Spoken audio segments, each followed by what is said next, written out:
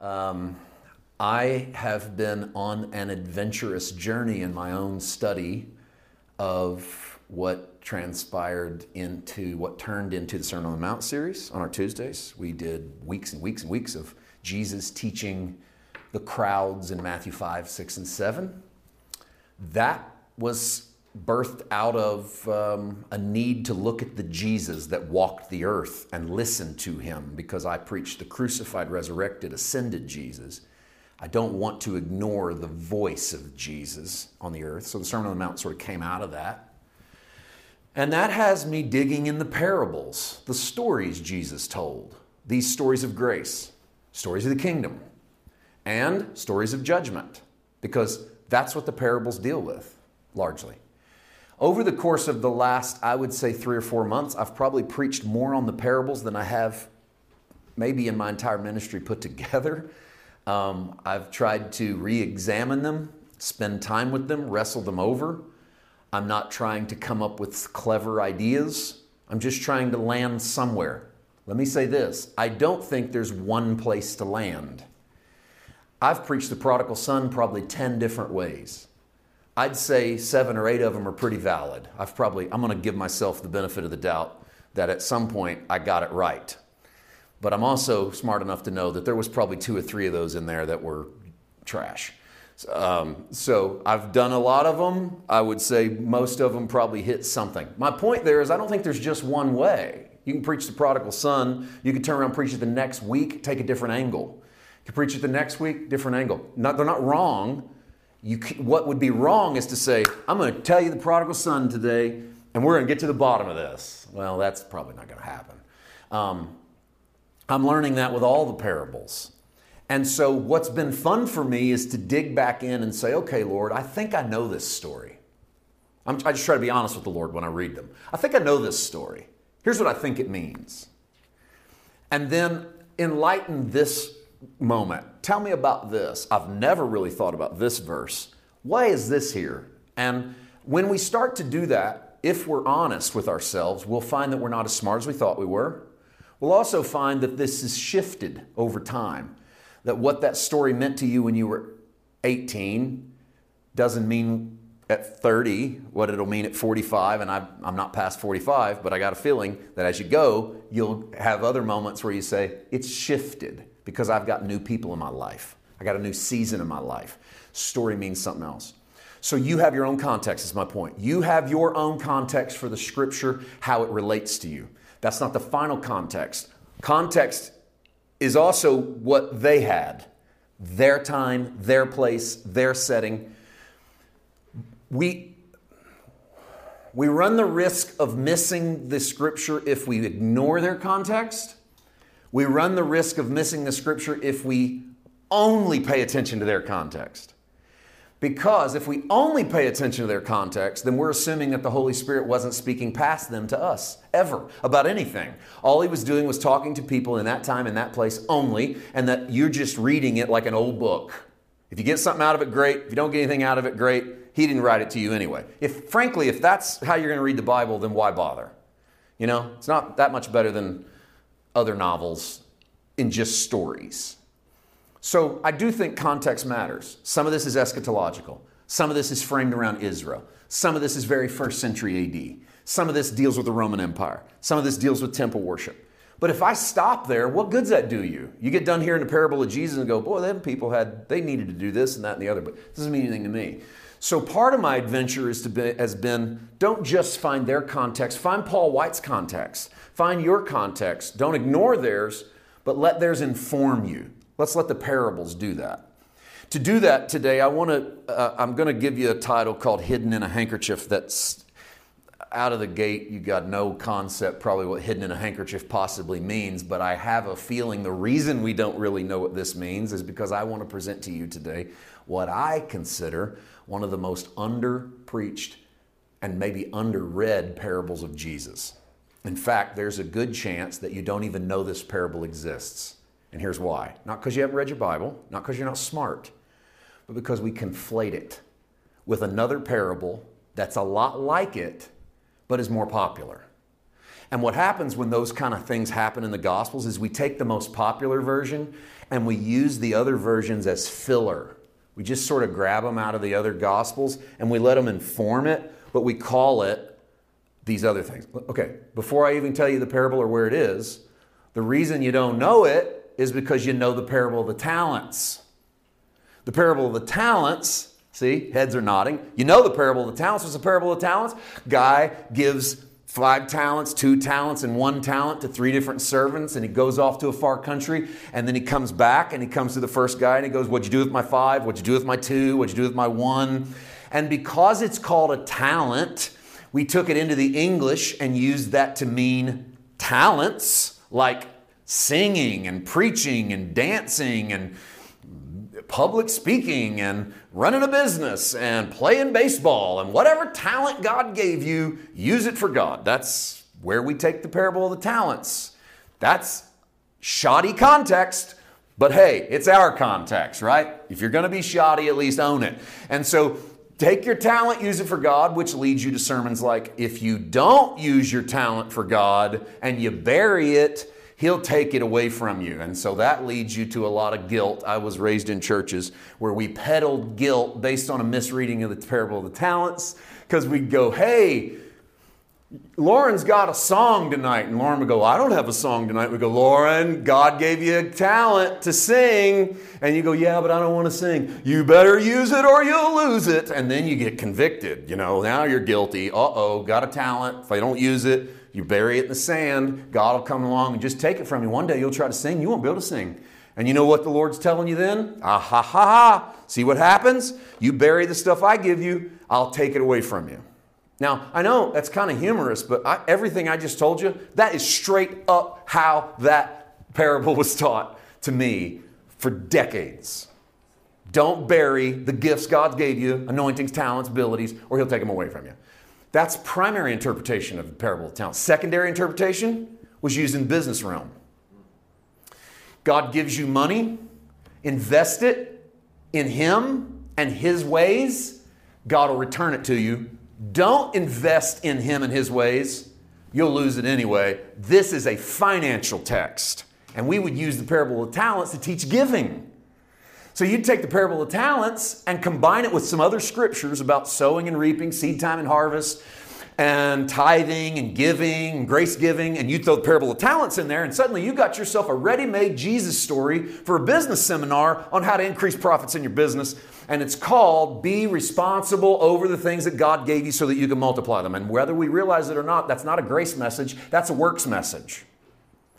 I don't have much room for works messages when it comes to Jesus. I'm okay with works messages when it comes to brushing your teeth, tying your shoes, losing 10 pounds. Get on the works, man. But when it comes to righteousness and anointing and favor, I don't have any patience for works. I can't work my way to being righteous or being in favor or being justified or being sanctified. So I don't have time for Jesus stories that are convoluted into performance stories so that I can sell a book about giving. And I don't think you have time for it either. So that's all I'm going to tell you about that. We're done with that, all right? Parable of Talents is not about you not singing in church. Parable of Talents is not about you investing money, and God will show you how to get a return. You want to do all that stuff? Fine. Don't throw Jesus into that foolishness. But I'm not even going to teach the parable of talents. I'm going to teach the less popular one, the one that we probably should pay attention to, but it doesn't have as cool of a word, talent. It has the less cool word, mina.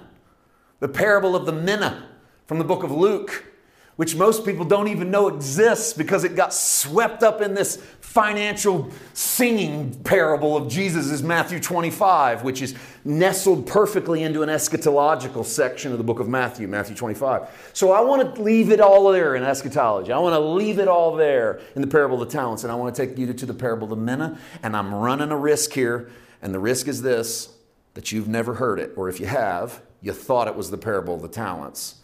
And if you want to explain why it looks one way in Luke and one way in Matthew, I got a really simple explanation for you. When people tell stories, they tell them different to different crowds. You tell it around the crowd. So if I'm going to give you an illustration, and I know that it's a room full of men, the illustration is going to be different than if I were going to give one in a room full of women. It doesn't make one true and one false. It makes one relevant to the group of men and one relevant to the group of women. If I'm going to tell a story in the first century primarily to Jewish people about an end of the age, then I'm probably going to frame it around a different way of saying it than if I'm going to tell it to a people around my death, burial, and resurrection, which, hint, hint, the parable of Minas is all about. So to do that, let's read it. Luke chapter 19, beginning in verse 11. And here's what we're going to do. I'm only going to stop one time on my way through. Promise. All right? I know you don't believe that, but I'm going to do it. I'm going to stop one time on my way through. That doesn't mean we won't come back to all these verses. We're going to stop once after the first verse. I want to set it up with verse 11. As they heard these things, he spoke another parable because he was near Jerusalem and because they thought the kingdom of God would appear immediately. The reason I stop is because this sets the whole story up. As they heard these things means you need to know what happened in the first 10 verses. Well, we don't have that kind of time, so I'm going to tell you what happened. Zacchaeus. You know that story? Short little guy, couldn't find Jesus, climbed a sycamore tree. Jesus said, Zacchaeus, come down, we're going to your house today. He goes to his house. He transforms his life. Zacchaeus decides he's going to give everybody the money back that he stole from him. Jesus goes, salvation comes to this house today. This son of Abraham has been set free by the Son of Man. The Son of Man, here's the verse right in front of this. The Son of Man came to seek and save that which is lost. Jesus drops Son of Man on them. Son of Man, to a Jew, takes you to Daniel. Daniel's where you get the phrase Son of Man. Son of Man's an eschatological phrase. Son of Man's a pre-kingdom phrase. The Son of Man stands in front of the Ancient of Days and receives a kingdom that has no end, Book of Daniel. So when Jesus drops Son of Man on them, they're all thinking kingdom's coming. Now, they think kingdom in the natural, swords and winners and beating up Caesar. And Jesus puts brakes onto that party and shift gears because the kingdom has less to do with slitting throats and more to do with dying on crosses. It has less to do with you recreating empire and more to do with God recreating you. And so Jesus wants to slam the brakes on and shift gears. So as they heard these things, he tells another story. Because we're not going to go down your little road of the kingdom coming right now. Instead, I'm going to show you what the kingdom looks like because he's going to Jerusalem. And why is he going to Jerusalem? To die. And since he's going to Jerusalem to die, and they thought the kingdom of God would appear immediately, he wants to slam the brakes on their appearance question and teach them another story. And now we don't stop. Let's read the parable of Minas. Therefore, he said, a certain nobleman went into a far country to receive for himself a kingdom and to return. So he called 10 of his servants, delivered to them 10 minas. We'll explain. And he said to them, do business till I come. But his citizens hated him, and they sent a delegation after him, saying, we will not have this man reign over us. And so it was that when he returned, having received the kingdom, he then commanded these servants to whom he had given the money to be called to him, that he might know how much every man had gained by trading. Then came the first, saying, Master, your mina has earned 10 minas. And he said to him, well done, good servant, because you were faithful in very little. You have authority over 10 cities. And the second came and said, Master, your mina has earned 5 minas. Likewise, he said to them, you also have authority over 5 cities. Then another came and said, Master, here's your mina. In case you haven't figured it out, it's a piece of money. Here's your mina, which I kept put away in a handkerchief. And there's your title. For I feared you, because you are an austere, severe man. Better word in English. You collect what you do not deposit. You reap what you did not sow. And he said to him, out of your own mouth I will judge you, you wicked servant. You knew I was a severe and austere man, collecting what I did not deposit, reaping what I did not sow. Why then did you not put my money in the bank, that at my coming I might have at least collected it with interest? That's the bare minimum. And he said to those who stood by, take the mina from him and give it to him who has 10 minas. Parentheses, speaking amongst themselves, Master, he has 10 minas. For I say to you that to everyone who has will be given, and from him who does not have, even what he has will be taken away from him. But bring here those enemies of mine. It's going to get really dark. Get ready. Here comes the blood. Who did not want me to reign over them and slay them before me. This is a Jesus story that has a real dark twist right at the end. Now we're going to save that dark twist for the end. And in the meantime, work our way through what I think, and maybe you disagree with me now that we read it, but I think is one of the most underappreciated and underpreached and under-talked about and maybe even unknown parables of Jesus. We know so little about the parable of minas, we don't even know what a mina is. The parable of the minas. A mina is a denomination of money in the Roman Empire equivalent to 100 workdays. To receive 1 mina was to receive about 3.5 months' salary. To receive 10 minas would have been to receive 2.5 years' worth of pay. His audience would have laughed at this more than we do because they didn't know where they were going to get their dinner. This is not the economy you live in. This is an economy where you don't know where you're going to eat tonight, much less if you're going to make a mina tomorrow. To be handed 10 minas is to be handed the sustenance of 3.5 years worth of money. The crowd would have chuckled when he said it because it's fake gift. There's no way anybody gives you 2.5 years worth of salary. Jesus is tongue-in-cheek. It's one of those calm little statements that gets floated out there that the crowd, they'll play along because it's a funny story now, a funny story that sounds like it has some sort of deeper connotation. Of course, we know it tails off dark at the end. Let's work on this story because I'm so excited about this. I'm telling you, I'm actually kind of I'm having to kind of hold this one close to the vest, kind of hold this one back because this thrills me, this story. What I feel like the Holy Spirit has just sort of released in this, just as 1,000 things have in the last 15 years of my ministry, where something has reignited a grace passion, like, God is good. You kind of forgot it, you know? And I don't mean I really forgot it, but I think we need reminded of that once in a while. We need our own Damascus Road where the Holy Spirit shows up and goes, look how good I am. Don't make me less than good. This is one of those. This is one of those stories you get to sort of just sink your teeth in and celebrate the goodness of God. And you get to take whatever questions you have against it and just throw them into the story and see where they stick and see what the Holy Spirit does with it.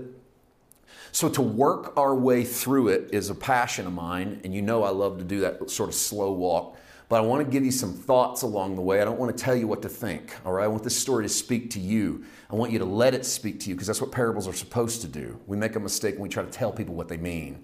So I'm going to tell you what I see, and then you just let it work with you. And I don't want to do this for every verse, but I want to do it with the first one. This is my first thought. This sets it up as far as I'm concerned, and this is a framework I'm going to use for the whole parable, right? Because I think Jesus starts with the info you need and then builds on it. And the info you need is a certain nobleman went into a far country to receive a kingdom and then returned. Everything on the left side, in quotes, is Jesus basically telling the framework of the story from verse 12. This is how the story starts. Certain nobleman goes into a far country, receives a kingdom so that he can return. And I think what you're seeing is the Son of Man, Jesus, because he's the certain nobleman. That's the whole reason he's telling the stories. He's just called himself the Son of Man that comes to seek and save that which is lost.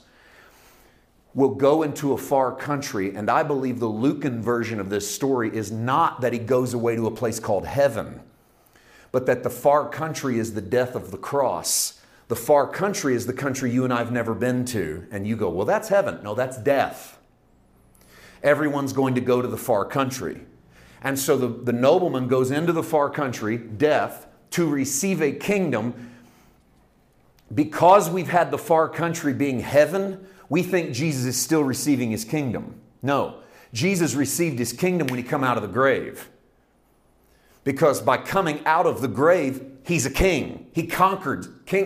Slow down. You can't be a king if you don't conquer. You can't call yourself a king if you ain't conquered anything. Jesus isn't. That's why Jesus, when they say, are you king of the Jews? Jesus goes, it's as you say. Because it's not as I say yet, it's as you say. When am I going to be king? I know I'm adding words to it. When am I going to be king? When I've conquered something. When are you going to conquer something? Death, hell, and the grave's in my sights. Go to the cross, down into death, harrowing of hell, harrowing of death, come out at the resurrection. When the stone rolls away and Jesus comes out, King of Kings, Lord of Lords, walked out into the world. New creation on the earth because I've conquered. Everything is under his feet and things are being put under his feet. So if the far country is a place called heaven and then someday he's coming back, then that's why a lot of us don't think we're really in the kingdom. Jesus is over there receiving the kingdom. I think this is wrong. Jesus goes into the far country, that's dying, to receive a kingdom, that's resurrecting. So the story is about the cross and the resurrection and his return Post-resurrection appearances, I think it could also be an AD 70 prophecy. I think it could also be the moment he first appeared to you. I think it could be the second moment he appeared to you. I think it could be the third moment he appeared to you. Do you see where I'm going with this?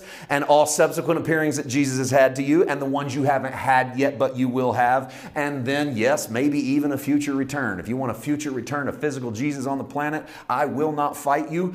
I'll believe him when I see him in the physical, because I'm believing him now that I can't see him in the spiritual.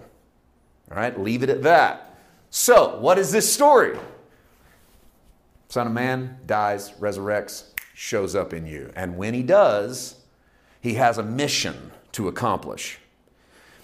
That the Jesus that descended into death and resurrected as King of a kingdom, we did all that. That's the intro. Here's the rest of the parable. He gives his grace to us, minas, and his appearances is when he comes back from the far country to see what we have done with his grace. Because you didn't earn the mina. You were given the mina. Did you earn your salvation? No. You were given your salvation. You've got a handful of minas.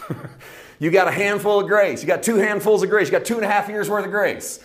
You got chuckle-worthy grace. Ha ha ha, that's silly. Nobody gives you that much grace. Welcome to the kingdom. That you're in this story. All right? That's how this starts. And so he comes back not to see what you've been doing with your sex life and your extra money and your tongue and your actions and your fist and your brain. That's the stuff we preach. He comes back to see what you've been doing with his grace in the story. Are we still in the book? It seems like we are. He doesn't come back to take inventory. He comes back to receive what is his. I put something in you. I'd like to see what you've done with it. Give me my return. And so the story unfolds. Now, the great question that I like to ask, and I don't think we can answer it, but I like to try, is how much of this did the audience understand when Jesus blurts this out at the beginning? My personal thought is, not much at all. They didn't understand much at all, because most of the time the disciples pull him off to the side and go, hey, can you clarify some of that a little bit? Because I don't know what you're talking about. So that gives me a free pass on not getting this right when I read it, and 2,000 years later, still trying to figure it out. But it doesn't give me a free pass to ignore it. And you want to know what else it doesn't do? By God, it doesn't give me a free pass to put my own stuff in there. And that's what we've been doing with parables. We put our own stuff in there. So let's just see what it says. Let's don't argue from silence. Let's don't argue from our own additions. Let's just see what it says and go back to verse 13 and work through a few verses and talk this out. He called 10 of his servants. 10 is a good old Jewish number for fullness and completion. When you get to 10, you got yourself the beginnings of a government. You may not have a final government, but you got yourself the beginning of one, because when you give people commandments, how many do you give them on Sinai? Boom, 10, 5 on each side. You got 5 fingers on each side. You ball them up, you make 2 fists. It's a big boom. That's thunder coming down from the clouds. God gives 10 commandments because that's about all you can grasp. He calls 10 of his servants, and so we've got this nice good round number that Jews would have recognized immediately, and he delivered to them 10 minas. 10, everybody in the crowd chuckles because that's 2.5 years worth of salary in a world where nobody knows where they're going to eat tomorrow, and so that's over the top. I don't even think that translates well today to say 2.5 years. I think it would have to be, you just won Powerball. Let's do that. Let's change it. Because it needs to be something where you go, come on, that's silly. Ain't nobody give you that much money. I mean, you give a guy $1,000, that's a big gift. You don't give him Powerball. Okay, but you just won the Powerball. All right? You just won the Powerball. Do business till I come. Do business. It is actually really close there in the Greek to what it sounds like. Trade. Go make something happen with it. Do business. Don't add. Let's tear some stuff out, because here's what we like to add. It doesn't say be profitable. It doesn't say do good business. It doesn't say build a big business. It doesn't say be a good CEO. It just says try. Just do something with it. Go do business. I'm not asking you to be good at it. I didn't pick you because you were smart. I didn't pick you because you had the right certifications or the right degrees. I just gave you a stupid amount of money because I'm just that kind of guy. Now, go do business with it until I come back. When I come back, we'll talk. When I make appearances, when you see me again, I want to talk to you about what I gave you, all right? That's the only rule. The only rule is that when I come back, you and I got to meet each other. Deal? When I'm ready, I want to talk. To me, this is Christianity, by the way. He pours into me His goodness and He goes, here's the conditions. I get to name the terms on when we talk. I make appearances, you listen. If I show up while you're driving down the road, I show up while you're driving down the road. If I show up in the middle of your night, I wake you up. I get to do that. I may not put you back to sleep for an hour. That's the way this game's played. And when I show up, I just want to talk about my stuff. Deal? To me, that's Christianity. I can't tell you how many 3 a.m. meetings that Jesus, the Holy Spirit, has knocked on my heart's door and went, you're going to be up for the next hour. Let's talk. I got some stuff we need to stir over. And it's on His terms, because if it was on mine, it ain't 3 a.m. You know? I'd be like, can we do this tomorrow? I mean, 3 p.m. is better than 3 a.m. I mean, I'm at least already, most of my stuff's done. But this is, I need some sleep. But it's His terms, His appearances. When I come, we'll do business. Now, that's going to cause some people to hate Him. So just get ready. Jesus drops, this is an interesting Lucan addition. You don't get this in the Matthew part of the story. The citizens hate Him. And some of them go, we don't want Him to rule over us. And it's an odd little addition that Jesus drops in here. I kind of got a feeling there might have been some people in the crowd the day that Jesus tells this in the Luke version of the story that have been giving Jesus some grief. Maybe there have been some people giving Him some problems. So there's always going to be some citizens that don't want it. There's always going to be a delegation saying, we don't want this man to reign over us. I don't actually want to live here too long because, quite frankly, if that were you, you wouldn't be in this room. All right? So you don't hate Him. You don't want Him to not rule over you. I doubt you're living in rank spiritual rebellion. And so we're going to let that set for someone else who needs to simmer that in their spirit. Instead, we move on. And so it was that when He returned, we've already talked about what these could look like. That's maybe your 3 a.m. visit, right? Having received His kingdom, He's already done His work. Jesus is already resurrected. His kingdom's His. He's King of Kings. He walks into your life, He's King of Kings. He's not on His way to being, He already is. Having received His kingdom, He commanded His servants to whom He had given the money. He didn't loan it to them. He didn't loan it to them with interest. He didn't loan it to them with conditions. He gave them, I love how Jesus doubles down here. He gave them the money. Gave it to them. It's yours. You can do whatever you want with it. Gave them the money to be called to Him, that He might know how much every man had gained by trading. He wants to know what they've done by trading. He wants to know what they've done to give, to build, to do. He didn't give any rules, but he wants to see what's up. Next verse. First guy, master your minnows, earn 10 minutes. That's a great return, by the way. This dude essentially doubled everything he was given. He turned 2.5 years' salary into 5. He's pretty good. He turned Powerball over, like boom, I won it twice. Pretty hot. And He said to him, well done, good servant. You were faithful in very little, have authority over 10 cities. Time out. Pause the button. Hit pause on play for a moment, because this right here is where we start adding stuff into the story that's not in the story. And part of the reason we add stuff in the story is because your translators did it to you first. You just didn't know it. Let me give you an example. Well done, good servant, because you were faithful in very little, have authority over 10 cities. Well done, good servants. There is no done in the Greek here. He doesn't say well done. He says, well, good servant. But we don't like that kind of a God when we translate the Bible. We want a God that rewards smart people, industrious people, slick people. I want a God that rewards the done. What did you do? Because if we can get a God that rewards the done, we'll get a God that punishes the undones or the bad dones, the dones you did you shouldn't have done. That's a God we can rally behind. He's a fair God. He gives you good stuff when you're good, and He gives you hell to pay when you're bad. And we can build ministries on that. That's how you build a good church, right? Is getting people to do the good and shun the evil. That's the whole point. And yet, When Jesus tells the story, it's well, good servant. It's not well done because it's not about what was done. It's about faith. What was the next line? Well, good and faithful servant. Not well done. Good and faithful servant. Notice we stick done in front of faithful because it's way more important to do than to be faithful, right? You can talk faith, but you better do. Well, servant, you're faithful.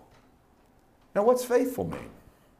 You did what I told you to do. I gave you grace, and you went and did business. So happens, you doubled it. As a reward, more grace. Reward for doing or reward for faith? And that's the kicker.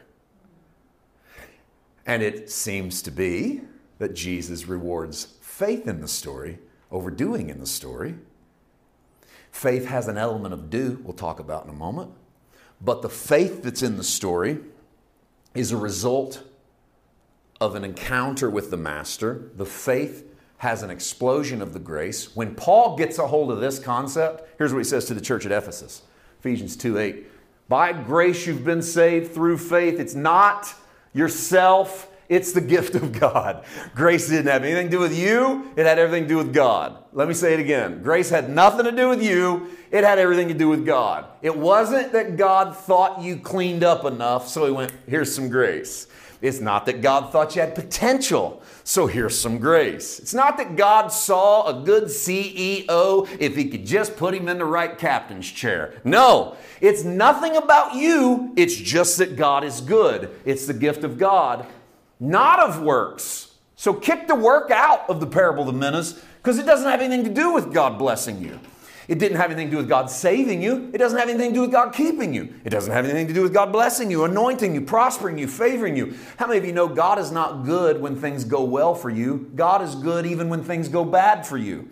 Stop cheapening God's goodness by going, man, I tell you what, my kids are doing well. I got a raise at work. We just paid off 2 credit cards. God is good. Because you won't walk in and go, kid flunked out, broke my leg, got a cancer diagnosis, and they're defaulting on the car. God is good. Promise you don't end up with God is good in most testimonials at the end of that, because we've got it ingrained that the good God gives us good stuff. And if it's not good stuff, then it had to be the devil. If God's still good, that doesn't have anything to do with my stuff. Stop cheapening God's goodness.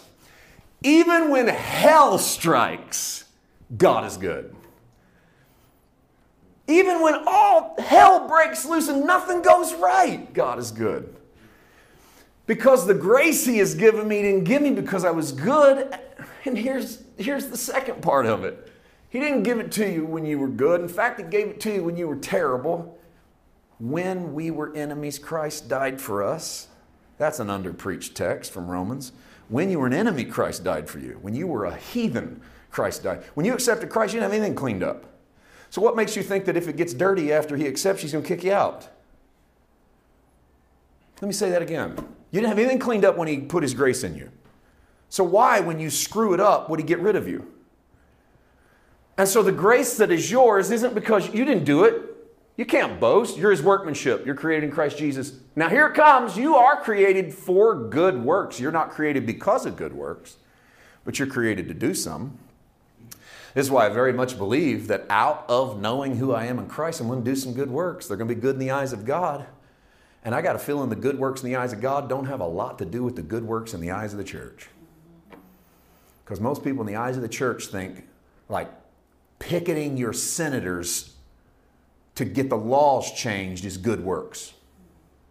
But in the eyes of God, it might be caring for the widows and the fatherless. And while you're going to get applauded for the first one, you'll get called names for the second one, especially if you try to throw too much funds at that project.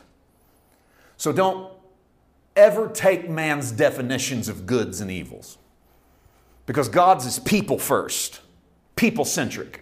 Not structures, not governments, not laws, not codes, not rules, people. All that other stuff may be well and good, and it may be hell and bad. But people first, that's the heart of the Father. And so if it's not a people first good, I don't think I'll brag about it being good. It might be something, but it might not be good.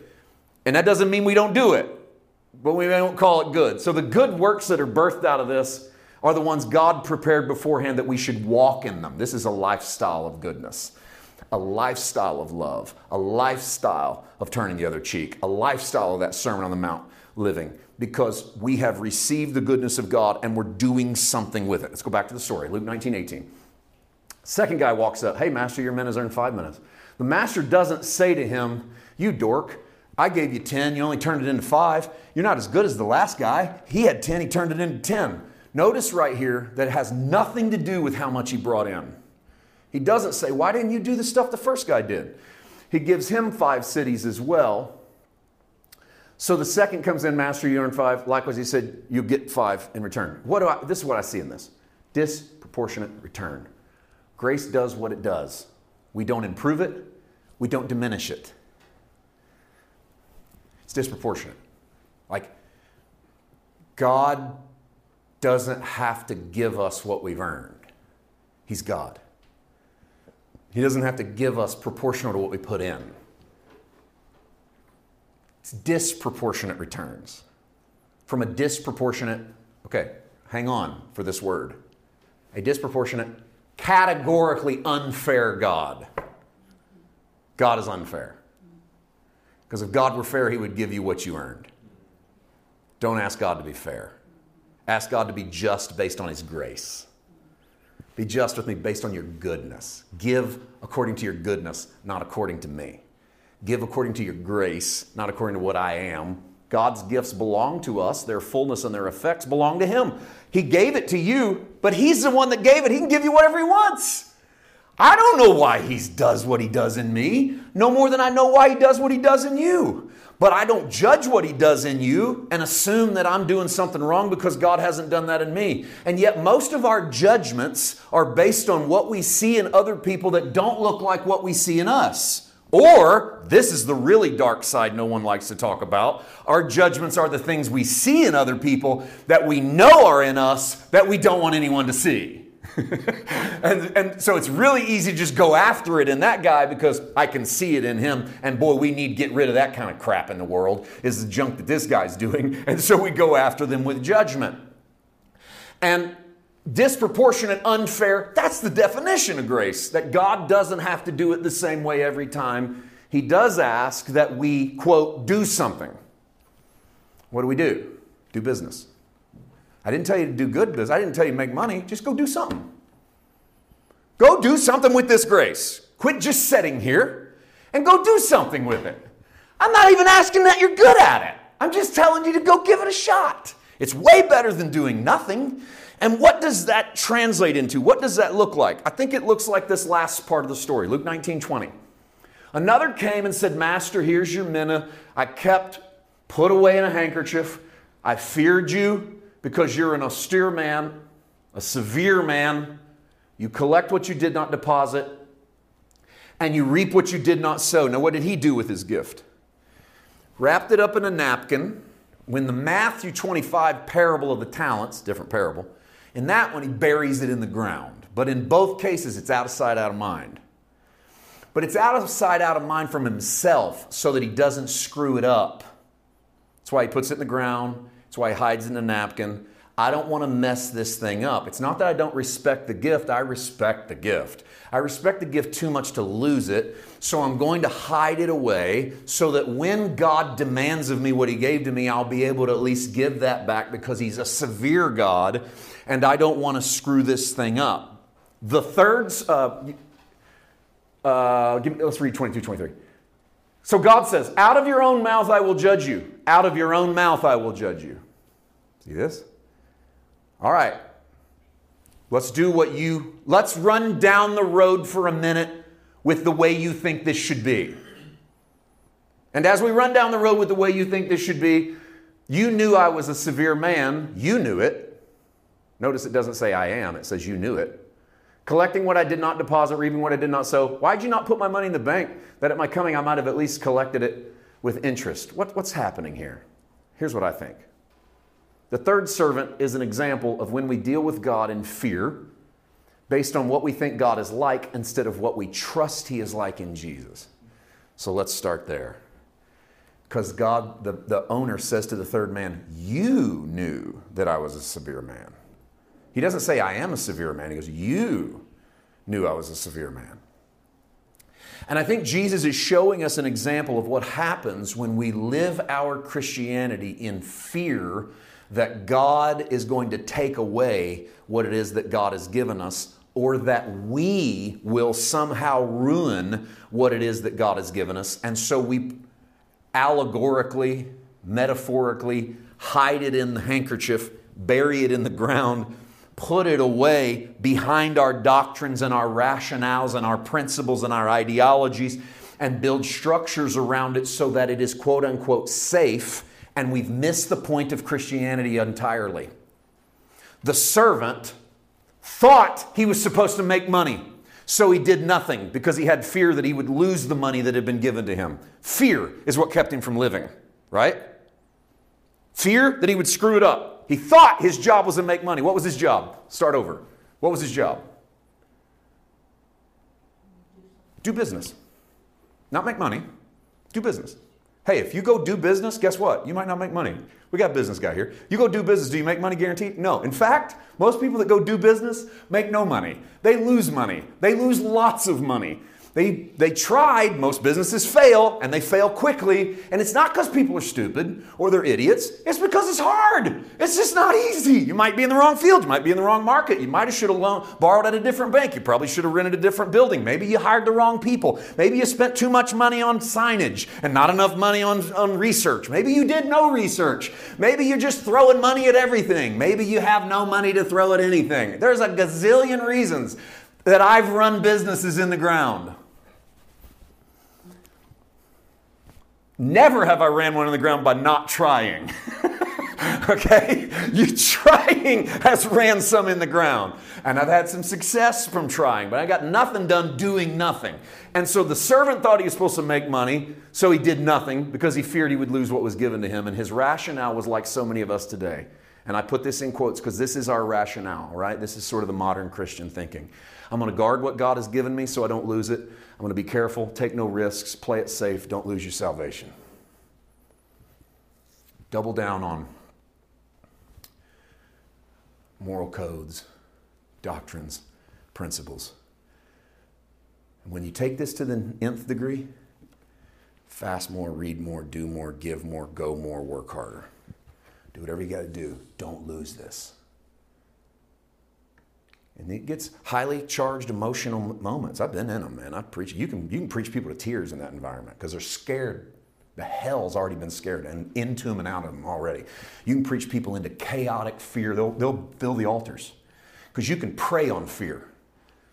And that's happening to you on the news because the news preys on your fear. They prey on your fear about sickness. They prey on your fear about the economy. They prey on your fear about politics. They prey on your fear about governments. They prey on your fear about, and maybe there's some things to be concerned about, but there's nothing to lose our minds over like we're losing our minds over. You ain't had one come out yet that we ought to be losing our minds over, and yet that's boom, boom. And we go, why? Boy, there's got to be something to it. It wouldn't be so much pushed at us. No. There's not. It doesn't have to be something to it to push fear. All you got to do is have people who have some fear, and you can peddle any fear you need. And so a lot of our Christianity has been, don't be risky, don't risk it, don't take any chances. Is that a sin? Might be a sin, don't do it. Is that a problem? Might be a problem, don't do it. Should I be on that side? Don't be on that side, don't do it.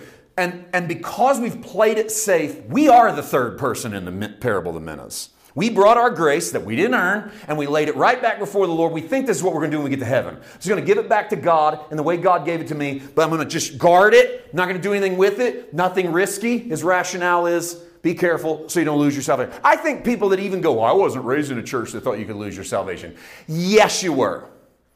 Oh, you weren't raised in one where doctrinally you could lose your salvation, but you were in one where you could practically lose all your talents, gifts, anointings, benefits, and favor Sunday to Sunday. I know, I preached in those too. Because they go, yeah, we're once saved, always saved. And then scare hell out of you about losing your anointing. Okay, so which is it? So I guess my salvation's secure, but all the other peripherals So in either case, you're still living like the third servant. Because you might have your salvation guarded, but there's some giftings in there you tweak, you fix, you prop up, and if you don't, you lose them. What's his problem? Misunderstood his call. He was supposed to do business. What's that? Trade. Take chances. Live. Live. Get out there and do something, man. You realize what you have? You have the favor of heaven in your heart. You've been given the gift of being a new creation. By God, go do something. But what if I fail? Go do something. That's what business is. Sometimes it's a failure. But you got to go do something. You got to go live this grace. Instead, this guy put grace in a handkerchief. This guy played it safe. And how do we do that? Sometimes we hold on to doctrines and we hold on to truths. We're real religious and we're real moral and we got a lot of verses, but we don't do anything. Because with doing something, we might accidentally lose something. You can't lose what you didn't earn. You can't lose God's grace. He didn't realize he was simply to do business. And you know what doing business is? Keep grace moving by loving others, forgiving radically. I was going to list a bunch of them off, and I just went, etc. Because, man, there's no limit to what grace business is. I can tell you this. When you're making God's arms tighter and God's love harder to get, you ain't doing business. You're hiding your grace in a napkin.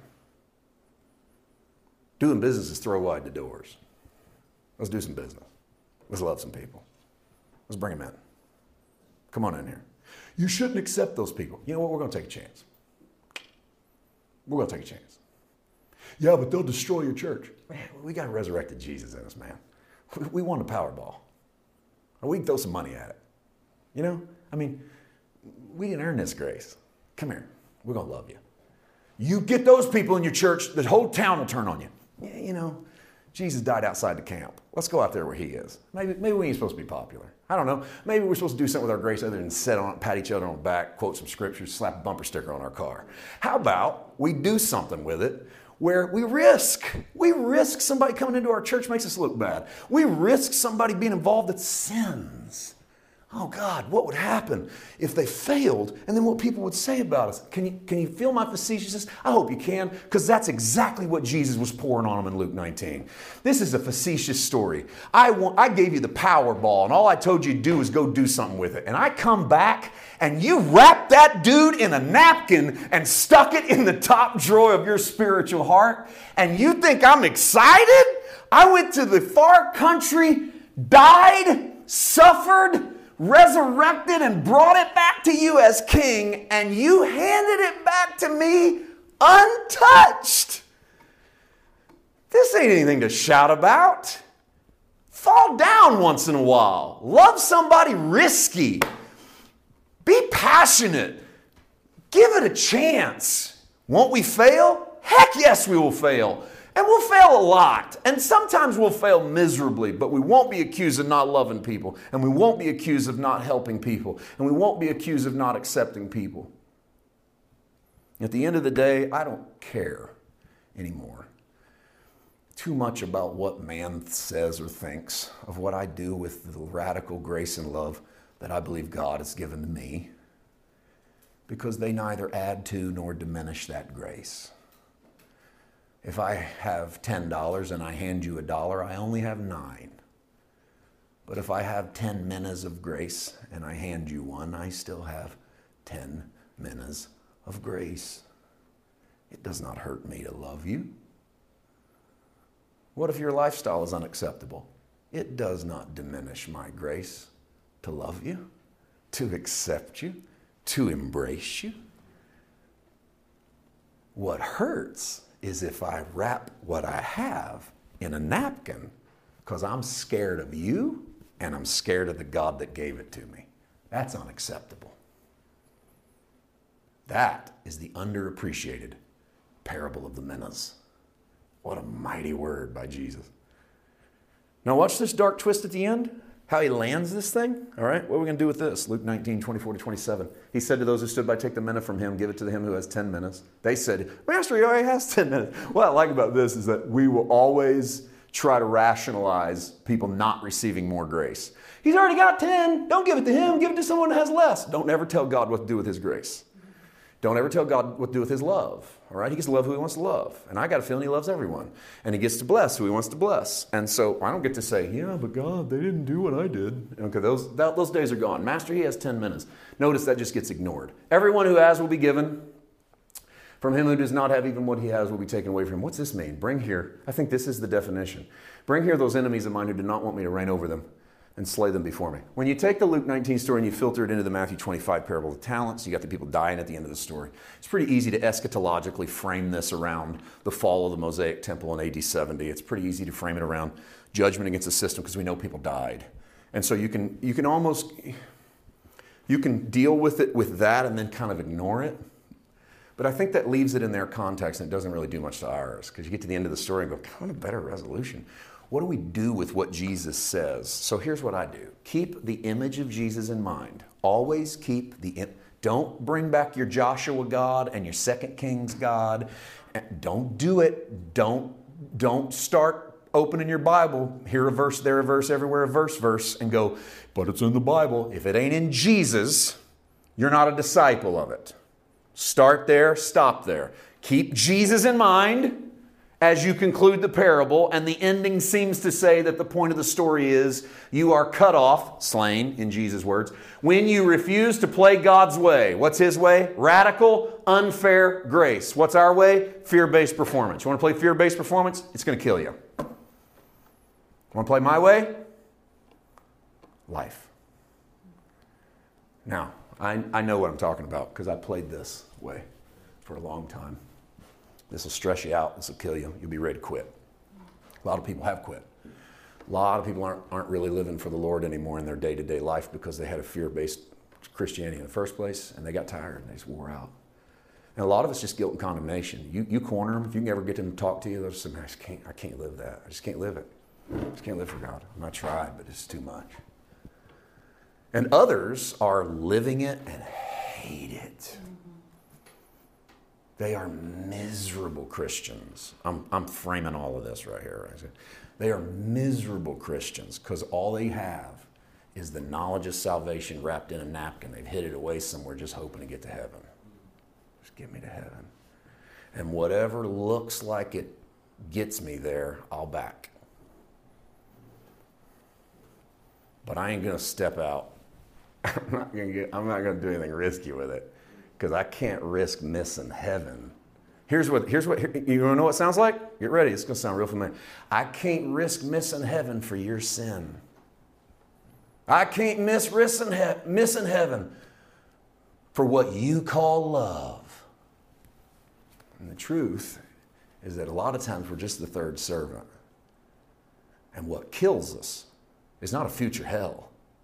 What kills us is a Christianity hidden in a handkerchief that doesn't affect our neighbor, our kids, our spouse, our enemies, our world. And Jesus gets to the end of the story, and I don't think anybody was laughing anymore. And I got a feeling there was a few people, some of his disciples included, that maybe that night as they prayed said, God, I don't know what I got to do, but I don't want to be those first two guys. I don't want to hide this in a handkerchief. Teach me how to release this grace. I had no idea as I started, how does this baby end today? Because this is one of those words that for me, you can't get that out there fast enough. There's so many good things coming around the corner in that story that you start to run up against one. You go, you got to hurry, get around that corner, get around that corner, get around that corner. So I hope we didn't rush those turns today. I hope we didn't stall out on any of them either. And I don't know where to put my foot at the end except to say this. See a big God in the face of Jesus and don't hide it in the handkerchief of your spiritual intelligence and fear. And start talking to the Lord about what it would look like if you did business in the kingdom. Maybe that's how we pray this week. Go, God, teach me how to do business today. I'm going out here with a pocket full of love. Teach me how to do business. And the wrong way to do business is shove it in my pockets and go, they don't qualify. You go, teach me how to do business. I'm going to throw, some of it's going, I'm going to waste some of it. I'm going to love some unlovable people. And they're going to hate me and beat me half to death. I'm going to love them anyway. I'll be honest with you, I feel like I do that sometimes with videos. Like, I'm trying to throw out goodness, and then you just get this vitriol back from people. It's like, man, it didn't even cost you anything to watch that. You still cussed me out. It's like, I didn't come into your house and make you hit play, and yet that's what I get back. It's like, but hey, that's the risk we take. You go, it's way better than I'm not going to say anything at all because I don't want any opposition. You just do business, man. Do business. Do business. Father, thank you. I don't know how to end today other than just say thank you. You're teaching me how to do business. In some ways, Father, I've been doing business and didn't know I was doing business. I tried to do business better, not realizing that it ain't about doing it better. It's just about doing it. It's just about loving. It's about putting it out there. I don't know what better even would look like, but I do know what doing nothing looks like. And I don't ever want to be that third servant. Father, I want a Christianity that's bigger than hiding it in a handkerchief around a bunch of scriptures and doctrines and ideas because I'm too scared to love and I'm too scared to live for fear. I do not want a bad picture of you. I want a picture that looks just like Jesus, the ultimate picture of God, the ultimate man doing business on the field. Teach us how to do business. In Jesus' name, amen.